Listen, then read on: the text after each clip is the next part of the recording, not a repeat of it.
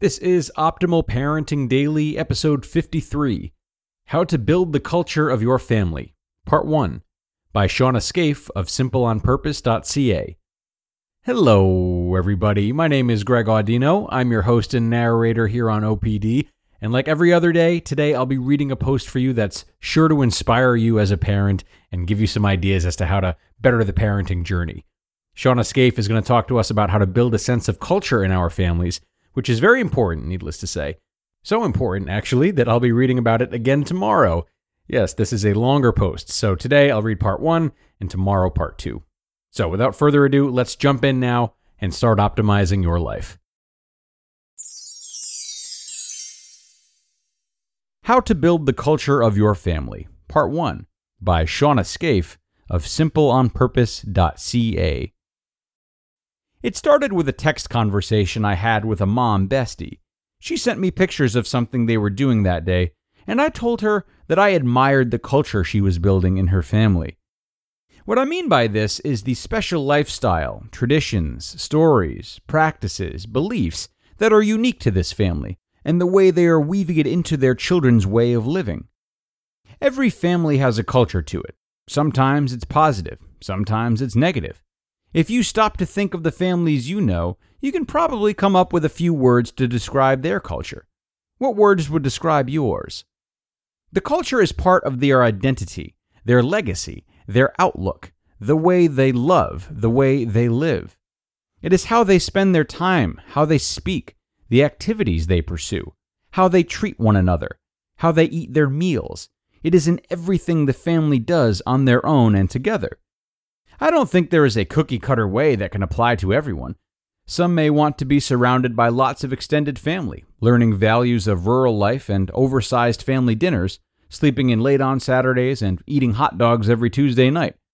Some may want to be nomadic and crossing the countryside, pursuing an entrepreneurial business, getting up at sunrise each morning to have a paleo breakfast quietly together, moving on to the next town to meet more new people, ever socializing. Whatever culture you are passionate about is the one you should pursue, and pursue it like you mean it. Later, after this text conversation, Connor and I started having a talk about the culture of our family. You know, waffles, laundry mountains, garden fails, blah, blah, blah. As with everything in life, we can do it on purpose, with intention and direction.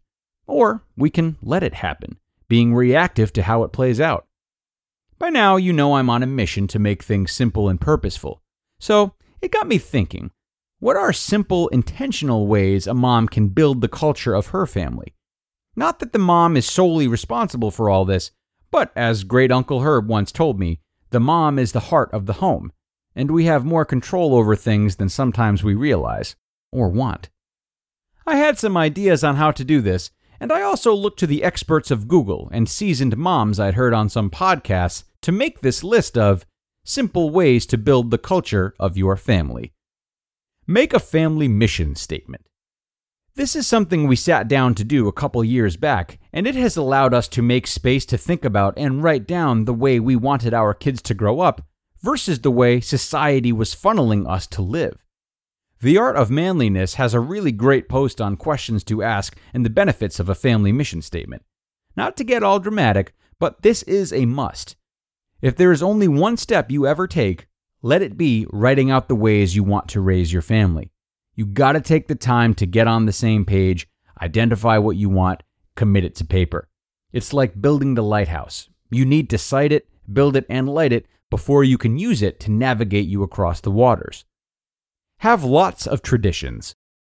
Traditions are part of the family story. They are the glue that bonds us, the inside jokes, the constants we can rely on. I bet you already have some that have happened by coincidence.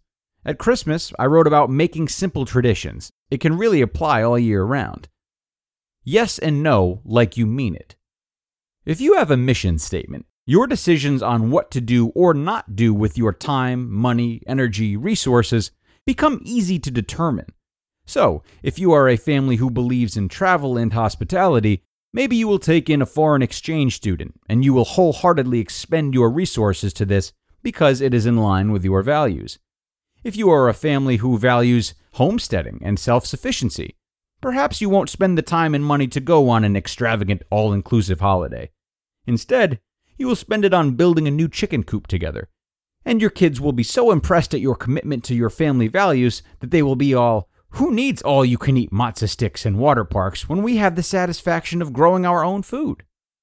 Celebrate like it's your job. When someone in the family accomplishes something, or a special event is happening, celebrate it.